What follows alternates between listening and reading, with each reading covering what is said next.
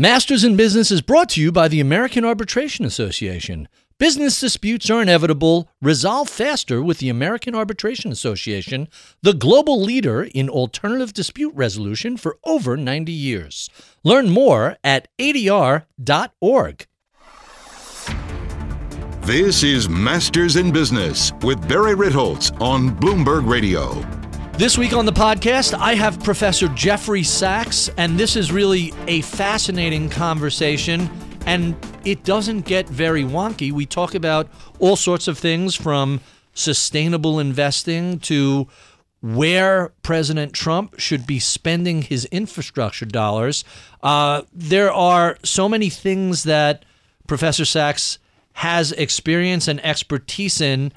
If you are at all interested in macroeconomics, in sustainable investing, in a variety of issues that lie at the intersection of politics, technology, and economics, then I think you'll find this conversation quite fascinating. So with no further ado, my conversation with Professor Jeffrey Sachs. This is Masters in Business with Barry Ritholtz on Bloomberg Radio. My special guest today is Professor Jeffrey Sachs of Columbia University. I am going to give you a greatly abbreviated version of his CV, otherwise we'll have no time left for questions. He is the university professor at Columbia. It is the highest rank the university bestows on any faculty member. He is an economist, director of the Earth Institute. He's written numerous New York Times bestsellers, The End of Poverty, Commonwealth, and The Price of Civilization. His most recent book is Building the New American Economy, Smart, Fair, and Sustainable. He has advised countries such as Bolivia, Poland, Slovenia, Estonia, and Russia as to how to become market-based economies. I can describe his background forever, but rather than just dwell on his advice to the World Bank, to the Organization of Economic Cooperation, to the World Health Organization, why don't I just say, Professor Jeffrey Sachs, welcome to Bloomberg. Hey, Barry, thank you very much. Great to be here. So our timing couldn't be more auspicious because we've entered a somewhat new era, it seems, following the election, and questions about jobs and productivity and sustainability and inequality are everywhere. So let's jump right into this. In one of your books, you referenced that you had an economic vision beyond GDP. What does that mean? We're pretty rich in this country, and if you just look at our total output, our gross domestic product, and divide it by the population, we're at some $55,000 or so per person, pretty darn good. It's risen basically 3 times in the last half century, and yet we don't feel so good. And this is a paradox. It actually even has a name in academic economics. It's called the Easterlin paradox, named after a professor at University of Pennsylvania who tracked the data. And he looked at how Americans think about their happiness over the last 50 years. And the economy says the economy is going up, but the happiness is stuck. And I just looked at the very most recent data, and not surprisingly, the happiness is actually going down. It's not even treading water anymore. So Americans feel that we're off track. There's a lot of unhappiness, disgruntlement. We're at each other's throats. We don't trust our government. We don't trust each other. And that means that we're not getting what we would have expected to get out of all this affluence. And in this sense, since an economy is basically to serve the human purpose, it's not to make numbers in a table of GNP. It's to help make us prosperous, healthy, happy. And it's not happening right now. We need to look more deeply at why. So let's discuss that. Thomas Piketty's book really resonated with a lot of people. It was really a very deep dive into economic inequality. But when we look at the data, inequality has been expanding for decades now. Why has it taken so long for this to reach a boiling point? Well, I think it is like a boiling point, which is that you can put the pot on the stove, and for a while you don't see any bubbles, and then it does start boiling. And boiling a frog? I think that exactly. You warm the frog who just sits in the water until they're gone. And I think that for us, we see really now for almost 4 decades a rise of inequality, and for a while, we were just into the greed is good category. In the 80s, that was a new boom period.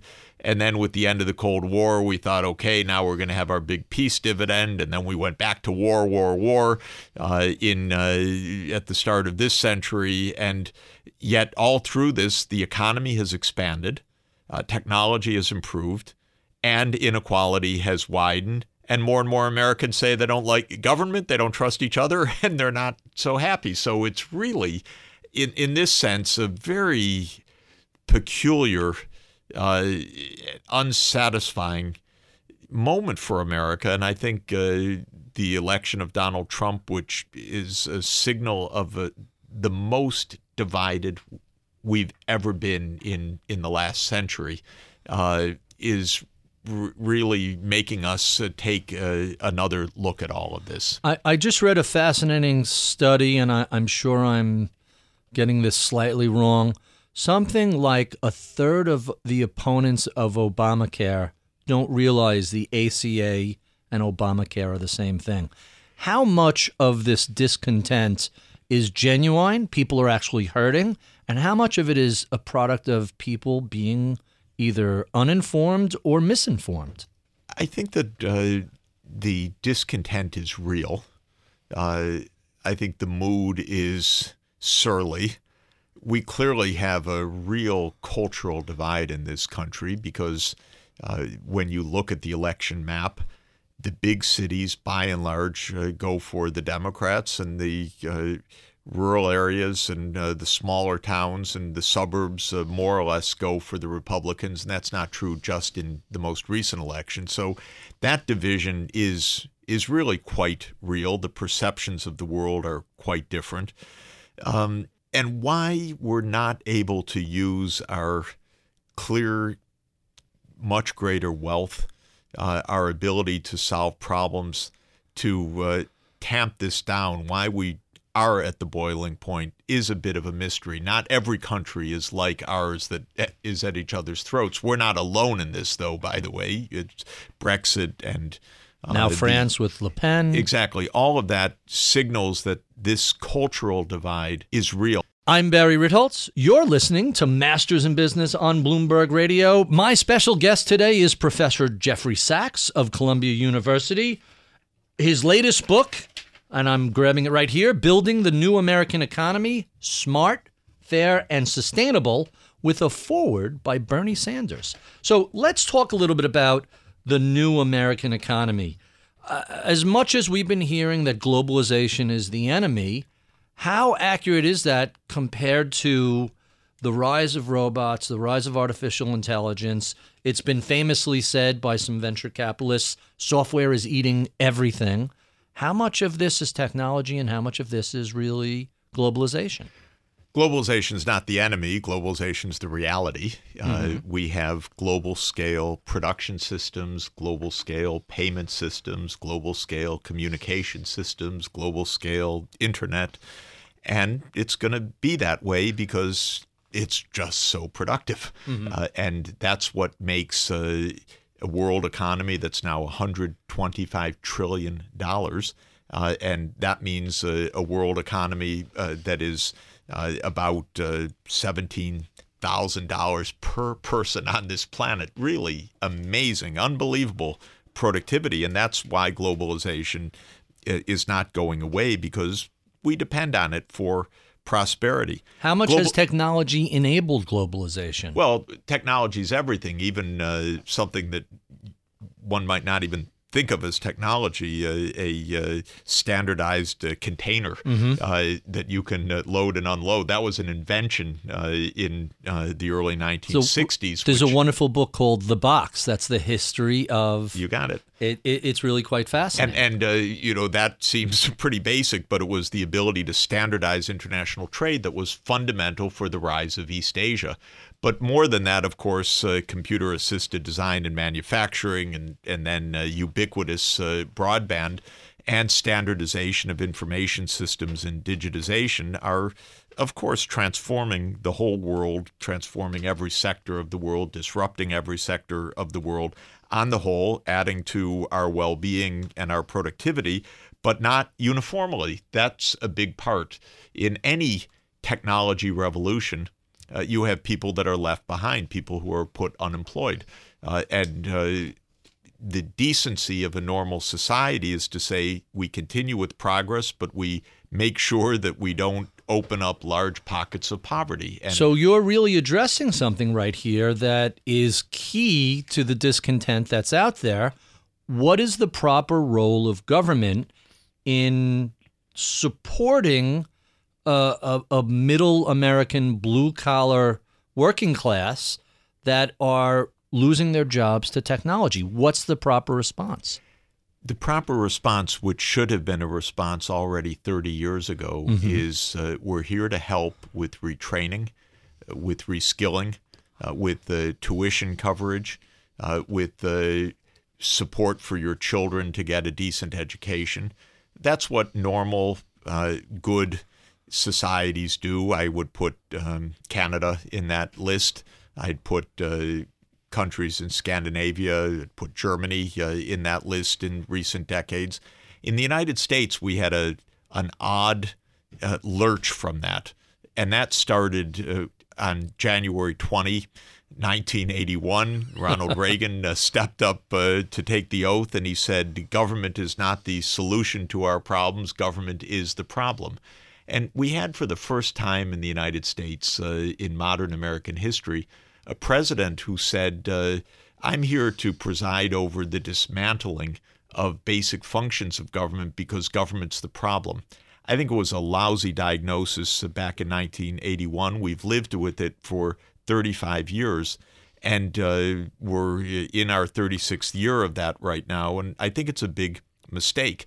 It appeals, though, for one basic, overwhelming reason. Everybody in our country loves tax cuts. Sure. And so if you say we're going to cut government down to size, we're going to give you our umpteenth middle-class tax cut, everyone jumps up and says, huzzah. And this is really our big problem. I say that fundamentally America is failing the marshmallow test, the famous test of can we delay gratification for a moment? Well, clearly the richest people in our country can't because they're so desperate for their next tax cut. And a lot of other people are enticed to believe we're going to give you another tax cut. But what we're really doing is gutting the budget so that the budget can no longer provide decent education. It can no longer guarantee basic health care. It can no longer provide child care. It can't guarantee, as so many countries do, paid vacation, which for Americans, oh my God, how could it be? But most high-income countries in the world have guaranteed paid vacation. Most high-income countries in the world have guaranteed maternity, even father's time off for newborns. It's decent. You'd think, okay, we worked so hard as a civilization for hundreds of years to get this wealth. Let's enjoy it a little bit. Let the mom stay home with the kids. What I find pay for it. What I find so fascinating about the tax cut issue is I don't ever recall there being a schism amongst the top 1% of the top 1% on issues like tax cuts. So you have on one side of the aisle Warren Buffett and Jeff Bezos and Bill Gates and a run of left-of-center hedge fund managers who are worth billions who say, I pay a lot of taxes, but I also, as was famously said, taxes are the price of living in a civilized society. they can't spend this money. So they're trying to figure out ways to give away billions of dollars. Right. They don't need more tax cuts. It's not going to do anything for their incentives, for their work effort, for their creativity. These people want to make a mark on the world. It's not that they need another $1 billion. They're trying to form new companies, new technologies, anticipate the new ways to do things. And they're saying, really, stop it already. Of course, others are saying, my God, I'm only 23rd on the Forbes list. I got to get to 16 on the Forbes list. How could you show your face at the club as number 23? Exactly. That's I only have embarrassment. $7 billion net worth. My friend down the block has $23 billion. It's absurd. And that is a big part of it. I'm Barry Ritholtz. You're listening to Masters in Business on Bloomberg Radio. My special guest today is Professor Jeffrey Sachs. He holds the title of University Professor. It's the highest rank Columbia bestows on any faculty member. He's written multiple bestsellers, most recently Building the New American Economy. Let's talk a little bit about the global fight against poverty and hunger. You were at Harvard for a long time. One of your colleagues, Steven Pinker, wrote a wonderful book called The Better Angels of Our Nature. And within it, he describes how, despite the terrible parade of news we see, there's never been a better time to be a human on this planet. Inequality on a global basis has shrunk. Poverty has shrunk. Starvation has shrunk. Wars are less people are dying in wars than ever before. Violent crime has fallen to record lows. The number of children who are nutritionally deficient are at all-time lows. So what does this say about the fight against global hunger and starvation? It is indeed good news. The only footnote I would add to the list is that on war, my God, we're so bad at peace that don't believe trends, just keep fighting against new wars. But on all the other trends, I think they're real, and I do think they're long-term. I wrote a book in 2005 called The End of Poverty, where I said we could end extreme poverty on the planet in our generation. That's indeed what the trends show. For me, it's not only good news, though, it's a little bit of anguish, because when you see that suffering can be stopped because we have the tools to do it, and it's not stopped, even though the numbers of those trapped in poverty are going down, you perhaps feel a little bit more anguish, and that's how I feel about it. We have nearly 1 billion people still in extreme poverty as a share of the world population. The estimates are that it's around 10% of the world population. Used to be 15 right and now. higher. It used to be 90% back before the A few Industrial centuries Revolution. back, sure. And I know that we could bring it down to essentially zero in a short period of time. How would we do that? I was involved over the last 15 years in something called the Millennium Development Goals, which were the UN's objectives to fight poverty. I recommended back in 2000 and 2001 that we establish a new fund to fight AIDS, TB, and malaria. I was delighted to hear just yesterday, talking to some of the experts, that there are now 18 million people around the world alive because they're getting access to the medicines that fight the AIDS virus. Am I misremembering? Did you work with the Bush administration AIDS program in Africa? Absolutely. That was a wildly successful program, and wasn't by the it? way, very interesting, because I went in to see Condoleezza Rice in 2001, February, at the National Security Council in the Situation Room of the White House, and I pitched a U.S. program for $3 billion a year to fight AIDS. And she was very nice, had the NSC there, asked me back in a couple weeks after that. I came back a second time. And then the president's economic advisor walked me out of the West Wing and said, Jeff, that was pretty good, pretty persuasive, but don't hold your breath. This is just not our thing. Right. Well, it turned out to be the president's thing, by the way. I don't think he came into office knowing that he was going to be the great AIDS champion. But by some measures, it's the most successful program under the Bush administration. It surpassed all its targets. Not only did it work, but the president said in a op-ed afterwards, said, "This is my proudest legacy." Wonderful. Thank you. It's great. And so Obama I went in to see early in 2009, and I pitched a similar thing. And he said, "No, we don't have the votes." And I was pretty disappointed, by the way, because it's not a matter of votes. It's a matter of leadership. And strangely enough, neither Clinton nor Obama really did much in international assistance. George W. Bush, who I disagreed with on a lot of other things, became the champion of fighting disease abroad. With Trump, he comes in with the reportedly pretty surly attitude towards aid, but you never know, because he may say, and rightly so, by the way, that for a small amount of money, we could ensure that kids everywhere are in school and don't get radicalized. That would be a really smart investment. National security component to this. Few $1 billion, and you'd be able, if we pooled together, say with China, with Germany, with others, into a global fund for education, we could stop the child soldiers. We could stop the radicalization. We could stop the fact that kids are growing up without schooling and therefore can't get jobs in the 21st century. I think you have a trip coming up to D.C. soon. Well, I'm ready to go any moment.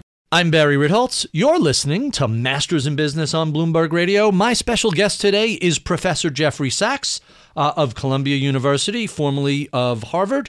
And let's talk a little bit about infrastructure, sustainability, and some changes that are taking place. Let's start with infrastructure. We heard from both candidates during the election that they each wanted $1 trillion infrastructure. If you were tapped by the president to say, "Jeff, I need some advice as to where to spend $1 trillion on U.S. infrastructure," what sort of advice would you give him? I would tell him how to get good advice, because what I would do is say, let's go down the block from the White House to the National Academy of Engineering. We have the world's leading engineers, and get some really good advice on connectivity, on smart grids, on renewable energy, of which our country has unbelievable amounts, from onshore wind, offshore wind, solar power, hydropower. And let's make a system design. When I was growing up, which is a long time ago, the interstate highway system was being built. That was in the 50s under Eisenhower? That started in the 50s. I was 1 year old when that was first voted. It went on for 30 years. To me, very interesting, because what do we do in our country anymore that takes 30 years? But that was an important investment. It went through Eisenhower, Kennedy, Johnson, Nixon, Ford, Carter. It was basically across all the political lines. We paid for it with a gasoline tax and said, we want to have a modern highway system. Well, now we need a modern grid. We need to bring the wind power from the Dakotas to Chicago, to the population centers. We need to bring the immense solar energy of the Mojave in the American Southwest to California, to Texas, to the rest of the country. We need to bring fantastic offshore wind of the American Northeast to New York City. They just sunk a few offshore winds far off the coast of Montauk recently. It's the first major wind project in the Northeast. This is great stuff, and one of the companies that's going to be doing it in our neighborhood is Statoil, which is interesting because it's the oil and gas company of Norway, but they learned how to drill offshore well enough that they now know how to put in offshore wind with that same manufacturing and construction expertise. So they're going into the wind business, which is fantastic.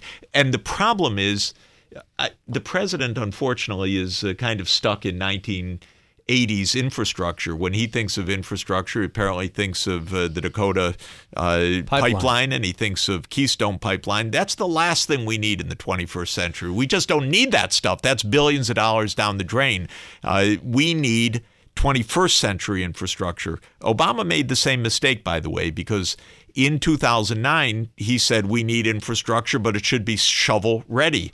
And I thought, oh, my God, that's okay for the WPA in 1933. But why do we need shovel ready infrastructure? We need fast rail, which is going to take years to plan and design. Well, they never did their homework. So let me push back a little bit on some of the things that have been going on.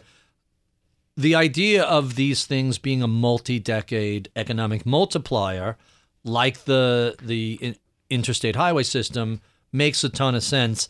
It doesn't seem the political will, the marshmallow test, as you described it, is there. And look no further than the gasoline tax, which was instituted by Eisenhower for the highway trust system.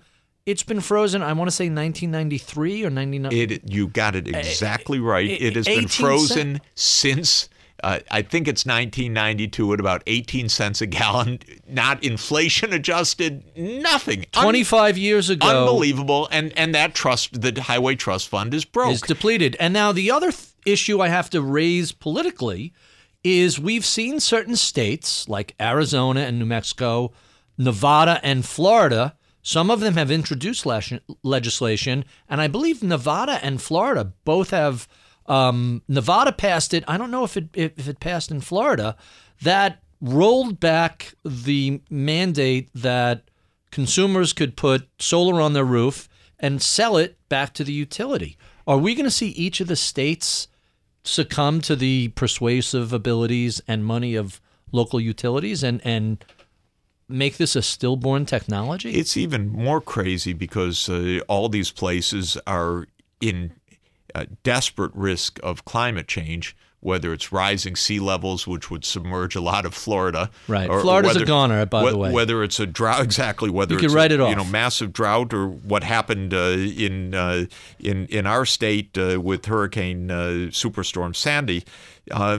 And we, just to clean up, is billions of dollars, and to take what's called adaptive measures is price tag of $40 billion. And we're paralyzed because who's going to pay for that? So I think this question of long-term thinking probably is America's weakest point right now. And it's the first thing that I would say to our leadership: understand what made America great in the past, whether it's the highway system or going to the moon. The president, John F. Kennedy, did not say we'll go to the moon next month. Right. He also didn't say we'll go to the moon next century. He gave a decade timeline, and amazingly, they made that timeline. We need bold goals, transformative, but they're not going to happen overnight, and they require planning, and they require the best of our engineering, and they require the politicians to get out of the way and say, we'll help fund this, but let's get serious thinking involved of what we really want in our energy system, what we really want in our transport, what information technology makes possible, because our cities should look completely different in the next 30 years. Let's talk about the electrical grid, because there's a strong argument to be made that it is a national security issue if our grid, forget that it's patchy and subject to brownouts and blackouts, if it can be hacked. Do we have a national security problem with a grid that is outdated, outmoded, and vulnerable? Well, we certainly do, and I'm hardly the cyber warfare expert, except that all those that I know say we have a problem, everybody has a problem, and we better not go into cyber war, because there won't be anything left, because we depend on these information networks. And our systems depend on it. Of course, we need to take defensive actions. We need to have workarounds. The whole idea of the internet originally was a resilient system that could, where computers could be connected even if one part of the network goes down. So there are things to do. Sustainability. But I do think it would be much smarter if we worked together with the Chinese, worked together with the Europeans, and said we want smart systems that can save us all from climate change, in which we're in a way also protecting ourselves mutually, because we've designed systems that we're not going to attack each other and hack each other to death out of those systems. What about, you mentioned bandwidth. What do we need to do? When I look around the world, you look at parts of Europe, but especially East Asia, the bandwidth is 10x ours, and it's a quarter of the price. What are we doing wrong? I don't know about you, but I sit in my flat in New York, and I can't get the internet and it's dropping, and it's miserable service.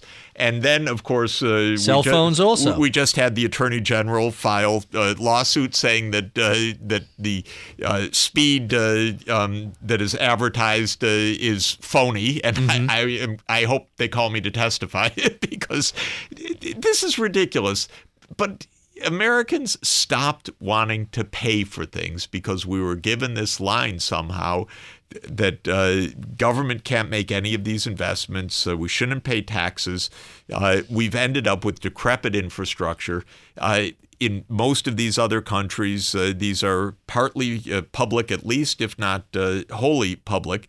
At least they're regulated. That's the other thing we have is don't regulate anything. Another crazy idea. How about just minimum standards? You go to Europe, I could be in a farm in the middle of nowhere, and I get 5 bars on the phone in New York City with Verizon, which is, someone described Verizon Wireless as the tallest midget.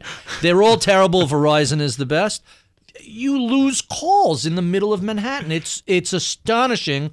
Forget regulation. Why isn't there at least minimum mandated standards that if you want to use the public airways or if you want to be granted a temporary monopoly to run broadband, that you have to meet these standards? Basically, because these companies are more powerful than the politicians who just stand at the side and take handouts from them. And then we get the line of let the companies run everything, and we end up with monopolies all over the place that are underperforming. So I can fetch about bad internet and mobile service all day. I could not make a phone call for several minutes this morning in New York. I just could not. It's shocking, the isn't bars. it? We have been speaking with Professor Jeffrey Sachs of Columbia University, author most recently of Building the New American Economy. Be sure and check out my daily column on BloombergView.com. You can follow me on Twitter at Ritholtz. We love your comments, feedback, and suggestions. Write to us at mibpodcast@bloomberg.net. I'm Barry Ritholtz. You've been listening to Masters in Business on Bloomberg Radio. If you're having a business dispute, the process can be slow and drawn out, especially if you rely on litigation in the courts. You can wait for years before your case is resolved, and the longer your case proceeds, the more your case can cost. Not with the American Arbitration Association. Arbitration or mediation with the American Arbitration Association is faster. In fact, nearly 50% of our cases settle prior to hearings. ADR.org. Resolve faster. Welcome to the podcast. Thank you so much, Professor Sachs. Well, I honestly don't know what to call you. You don't seem like a Jeffrey to me. I am. I've always been. Jeffrey, Professor Sachs. Either way, I like them all. So thank you for doing this. This is really fascinating stuff. We've been talking within my office about the sustainability issues and ESG questions. And the old argument was, listen, investing is hard enough. Put your money to work. Don't set any disadvantages to yourself. And at the other end of the tunnel, take your profits and deploy it to whatever entities you think support your values. That isn't the case anymore. There isn't a disadvantage investing sustainably. And some studies have suggested that companies with broad women representation in the boardroom do better than the average company. Companies with a more diverse workplace, companies that have social responsibility for whatever reason. Maybe it means that they've checked off all their other boxes and this is the last thing, or they don't have liability for giant oil spills and the like. What do you look at when you think about sustainable investing? I think right now, if you look at the divestment campaign, for example, on fossil fuels, if more university endowments had heeded that call 5 years ago, they would have saved a lot of money. Because in the interim, there's been a sharp fall of oil prices, and for a reason that's now understood to be a long-term decline, which is that we really are shifting from the use of hydrocarbons to renewable energy over time. It's become cost competitive. As I talk to executives in major oil companies, they say, we're not undertaking any more projects where the marginal cost is more than $40 a barrel. Really? Yes, and it may be below that because they say we know that there's a huge backstop in the Middle East, and we don't want to get caught in that overhang of massive amounts of reserves when we know that a lot of reserves are going to have to be stranded in the long term. So why should we be investing at $60, $70, $80 marginal cost? And coal is the same way. Yes, that was a campaign that started for pollution and climate control, but if you had heeded it, you would have avoided investing in bankrupt companies. They took on a lot of debt. They did a lot of bad mergers and acquisitions. And we don't need coal killed itself. It wasn't destroyed by regulations. Well, coal is going to be phased out over time, even though there's a lot of it. It's either so dirty or so carbon intensive that investors are not going to invest in new coal-fired power plants, and regulators are not going to allow them to be built. You watch the line of coal plants going from the upper left to the lower right, and natural gas plants, which is still, of all the carbon-based fuels, the cleanest, at least on the emission end. There are questions about how much methane natural gas releases when you're drilling it, but those two lines have passed each other. We used to be majority coal generation for electricity, and I think that recently it's either about to cross or recently crossed, and we will be generating the majority of our electricity from natural gas, and coal is going to be a footnote eventually. I think that's right, but I would say that the next crossing lines will be gas and renewables, because the gas is going to be phased out and the renewables are really going to be phased in, and there are a lot of breakthroughs, especially offshore wind, that's going to come very soon. And I think the integration of electric vehicles and intermittent renewable energy is going to be a very big thing as well, because we're going to have fleets of tens of millions of smart batteries around that carry us from place to place, but also are balancers of the grid. And so once we start with the electrification of personal mobility, that also is going to accelerate dramatically the shift to basically intermittent renewable energy. The whole genius of Tesla having the auto manufacturer, the battery plant, and the solar plant in one is right now your Tesla emissions depend on where you live. If you're in the Northwest, well, your emissions are zero because it's hydrocarbon. If it's part of the Midwest and the Northeast, well, then your Tesla is emitting coal emissions. And in much of the rest of the country, it's natural gas. So having an end-to-end, while the sun is shining, you're storing energy in a battery, and at night you're charging the car up with essentially solar, means that is truly a zero-emissions vehicle. And Elon Musk is telling his friends, and he's told me that he's got President Trump's ear, and President Trump's interested in building out solar. We'll see. Boy, really? I hope Elon has the president's ear. He's putting some effort into it, because that would be a breakthrough. That would enable us to get behind a Trump infrastructure plan if it's really sustainable infrastructure. When you look at certain companies that you wouldn't think of as green or cutting edge or left of center, in many states, Walmart is the single biggest producer of solar energy. They have these giant facilities, warehouses, and stores, mostly below the Mason-Dixon line, filled with these huge flat roofs. Why wouldn't you go solar? And the cost now is really competitive. We're seeing a lot of surprises. As I mentioned, we have Statoil becoming a great champion of offshore wind, and other companies. I know a lot of the European oil companies are going in that direction as well. I wish, frankly, in our own country, we'd see Chevron, ExxonMobil, the Koch industries also realizing, get out of the 20th century. At least diversify. Get into the 21st century. Come on, guys. What's amazing is I was in Berlin not too long ago, and when you're flying into Germany and you look down, which I always love to do when I travel to different parts of the world, and I'm astonished at the amount of, it's a farm and then a wind farm and then a cattle farm and then a wind farm. You fly into Frankfurt or you fly into Berlin, and half the countryside are these giant wind farms. I've never seen that. Rarely, occasionally, you'll see a wind farm here or there. Same thing in Italy, parts of the coast. You see all these wind on land on top of these big cliffs. We are way, way behind when it comes to wind. And GE is a huge manufacturer of wind turbines. Yeah, I think here we're stuck in the lobbying.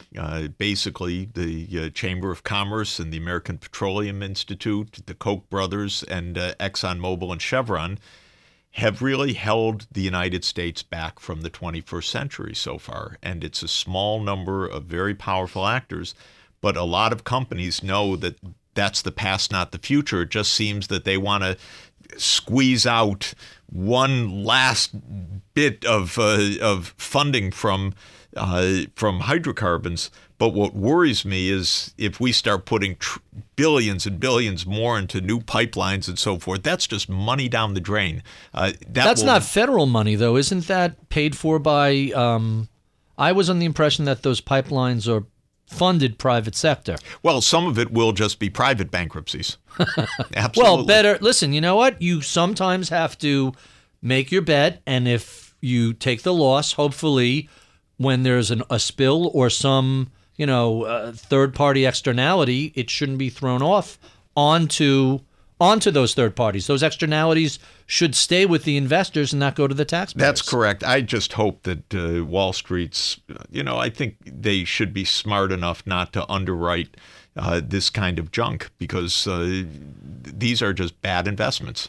So that's interesting. When we look around at the rest of the sustainability questions, what else is driving the technology? What is driving the investment further? Is it simply what Professor Meir Statman said, there's a utilitarian function of investing and then there's an expressive emotional side of investing? Is it merely people wanting to feel good about their investments, or is there a credible thesis that this is the future?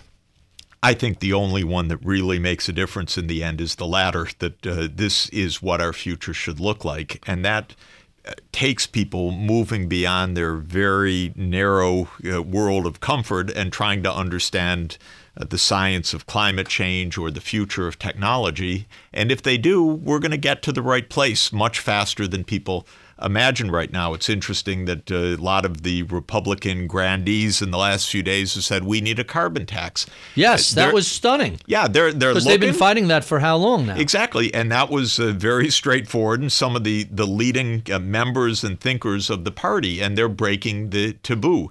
But when I talk, because that's really a Republican. If you think about it, it's a market-based solution to an issue of climate change. You would think that would be right in their wheelhouse. When you talk to a member of Congress, especially a Republican member, there's just one thing that's on their mind, which re-election? is the Koch brothers. Oh, and they're afraid. Either they're getting the funding from them, or they're afraid of the Koch brothers financing an opponent in the next primary. Well, they've been, I forgot the term, where they get primaried. Yeah, and someone who's been in Congress for 4 or 8 terms loses because someone outflanks him to the right with a lot of money. Used to be they were sort of flaky candidates.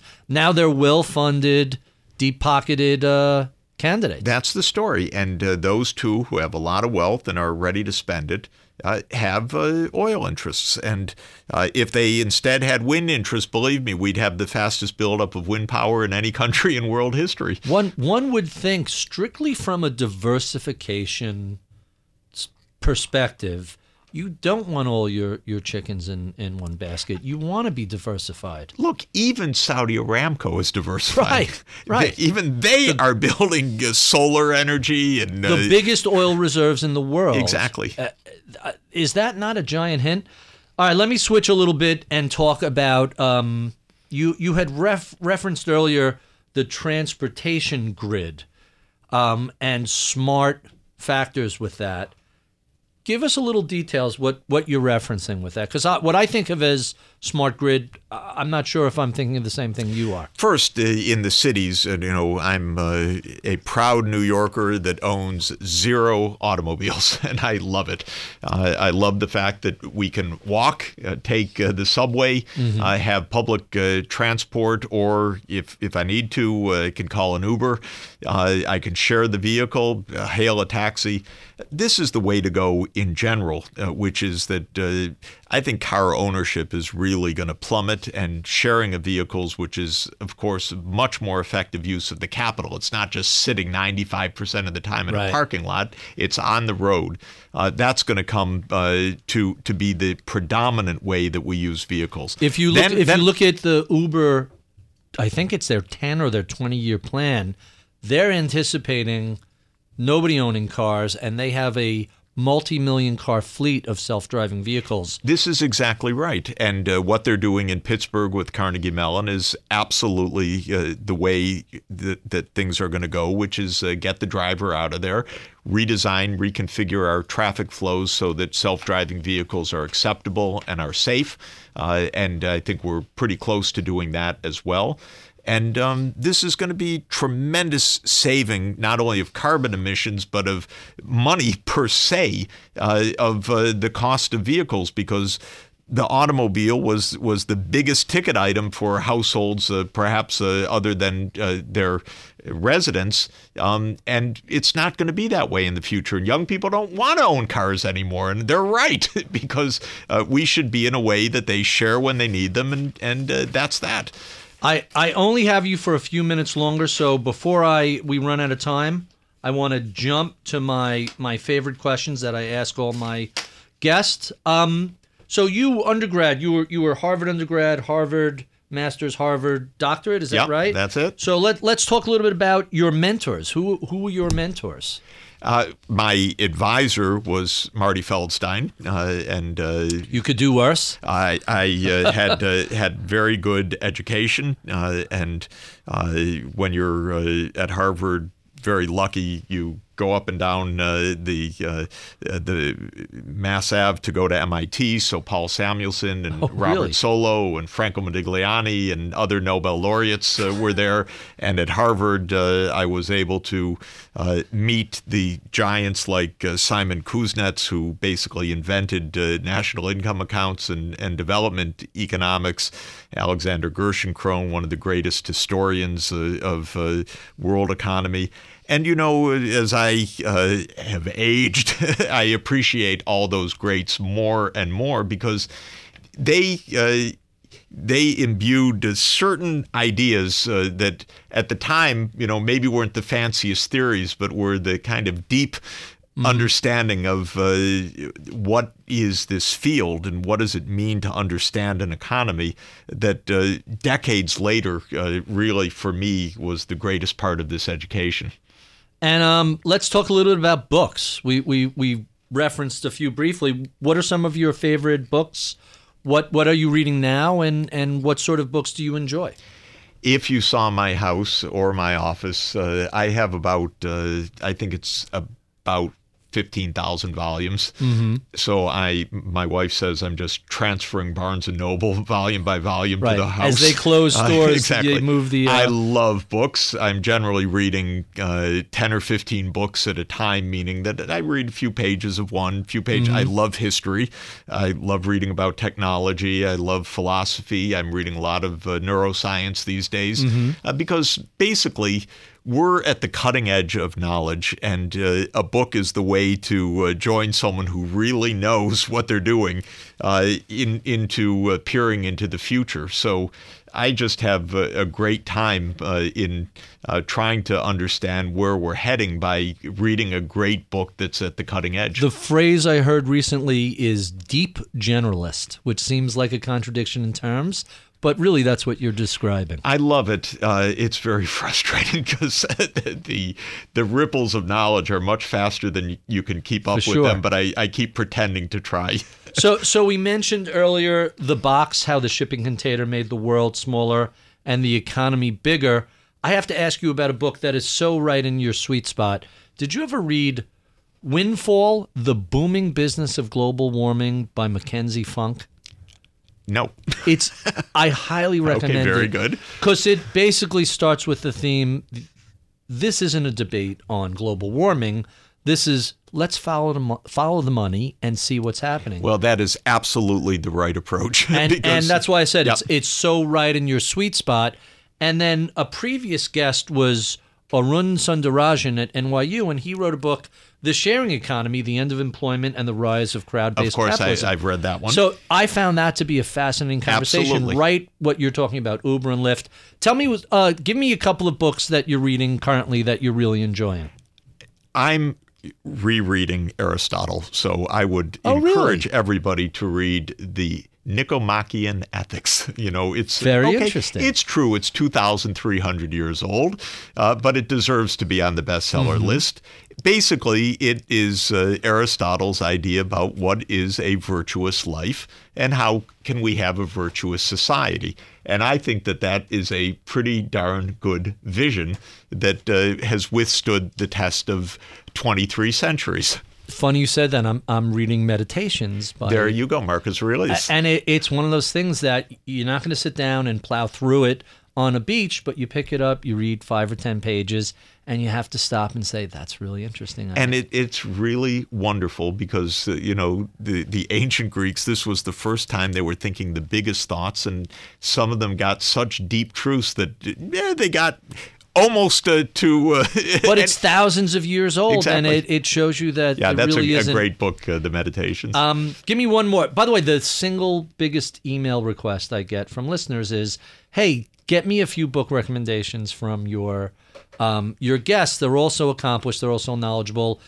I love to rely on those sorts of folks' recommendations. So I hope it's not too cheeky to say, please have a look at my book. It's really short.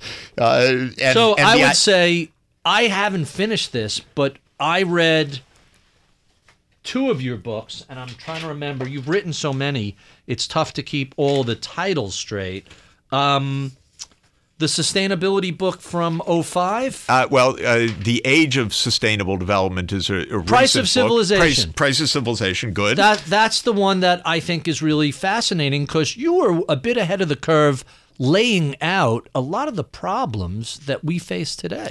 Well, I had watched the problems build. I travel a lot, so I see other countries that are working better than ours, and I'm trying to share some of that, what I'm seeing as well. So let's talk about what happens next. We've discussed the rise of populism around the world. It's not just a U.S. phenomena. It's France, it's Italy, it's not only England, but possibly Germany.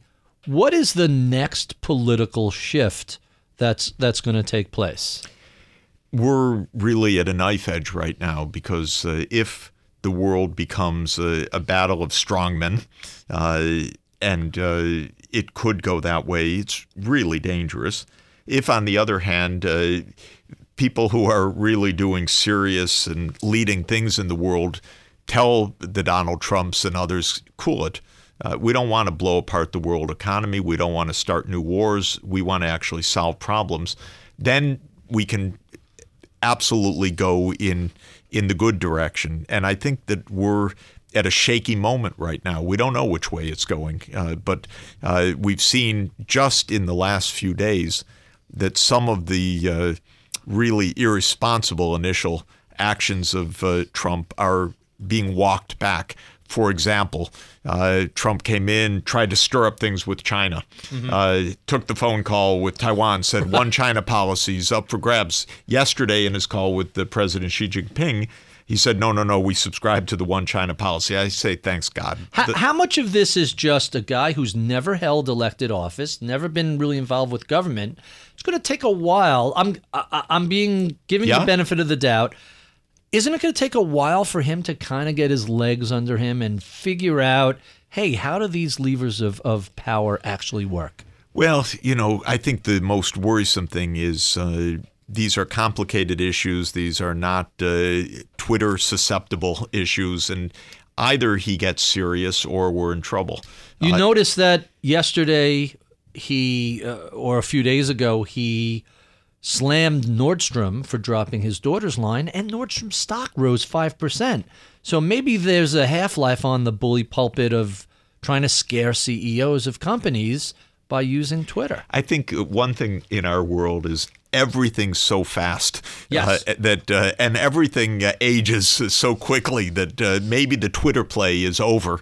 Today, the Financial Times has run a story saying that they've looked at all the tweets against businesses, and there really is no impact on shares. There's a little wobble, and then it just goes back to what it was and doing. I think maybe everyone's saying, okay, that's Donald in the middle of the night, and it's disconcerting. That's the old, but maybe that's already passé. That's the old stuff. And if that is, that would be good, because that is no way to run the U.S. government. My suspicion is there are certain leaders who are very detail-oriented and others who just want to plant a flag of victory and let others fill in the details. My suspicion, the tax reform is a perfect example. I suspect he wants a victory. It doesn't matter what the victory is. And a lot of what he's going to do is just going to defer to people like Paul Ryan and say, give me some corporate tax reform, get it done. Yeah, I win, and move on to the next. But I think there's really one huge distinction that I would emphasize, which is that we've had for years now government by lobby behind closed doors in Washington. That was true of the Obama administration. It was true of Bush before him. That kind of governance also does not work. What we need actually is some expertise right now. We need the engineers. We need the technologists. We need people who are going to look at the budget not from a partisan point of view, but from a 20-year point of view. And we don't have that yet. And, maybe it's better than a tweet to have Congress do it, but it's not good enough to have the lobbyists write our legislation. We need serious national deliberation right now. It has to be in the open, and instead of having basically illiterate or scientifically illiterate politicians opine about things like climate change, we've got a nation of the world's top scientists and engineers, and they're the ones that should be empowered right now to be helping to give solutions and a way forward. Let me ask you a question that responds to that. What do you make of this sort of drumbeat against expertise? And I don't mean just climate change, but we've seen a sort of conflation between pundits and talking heads and actual engineers, technologists, scientists. It looks like we're lumping together people who really don't know but are happy to talk about it with people who do know and may not be talking about it as much as they should. I talked about climate change a few days ago in an interview, and then, of course, got an irate barrage of emails, and so I answered one of them, and somebody made charges, you ignorant guy, don't you know that so-and-so is true, of some completely false thing. And I wrote back, I said, oh, that's interesting. Can you give me a citation for that? It's the greatest response. And he wrote back immediately with the website. I looked at the website. It was actually quite interesting. It was a real website, completely phony. Right. And then fake news. It cited an institute in California. So I, of course, never heard of it. I Googled it. It doesn't exist. So I wrote back to the guy. I said, could you give me the address of this institute? This doesn't exist. And there were footnotes. And if you followed the footnote, it was to absolutely non-existent journals. So it is a problem because it's like artificial intelligence. It's an alternative world. Artificial unintelligence. People live in it. Yeah. And they're bombarded by it. And I said to the guy finally in frustration, because I was trying, being very polite and back and forth, and it was... Dr. Jeffrey Sachs, you have better things to do with your time on behalf of humanity than talking to one bubbled... I'm trying to understand, though, and so I said to him finally, why don't you go to your local college or university? He said, I tried that. They're filled with the same nonsense. Yeah, what are you going to do? Well, there have been studies that have shown that certain people live in a news bubble that's really not news. And it's not just that they're uninformed. It's worse. They're misinformed. And democracy requires an informed electorate. And that seems to be a big problem. Especially we live in a time of expert systems, of super sophisticated transport, communications, power generation. We have 7.5 billion people on the planet that need to be fed, safe water, public health every day. That requires tremendous knowledge and expertise. And if we absolutely close off to the expertise, we're doomed.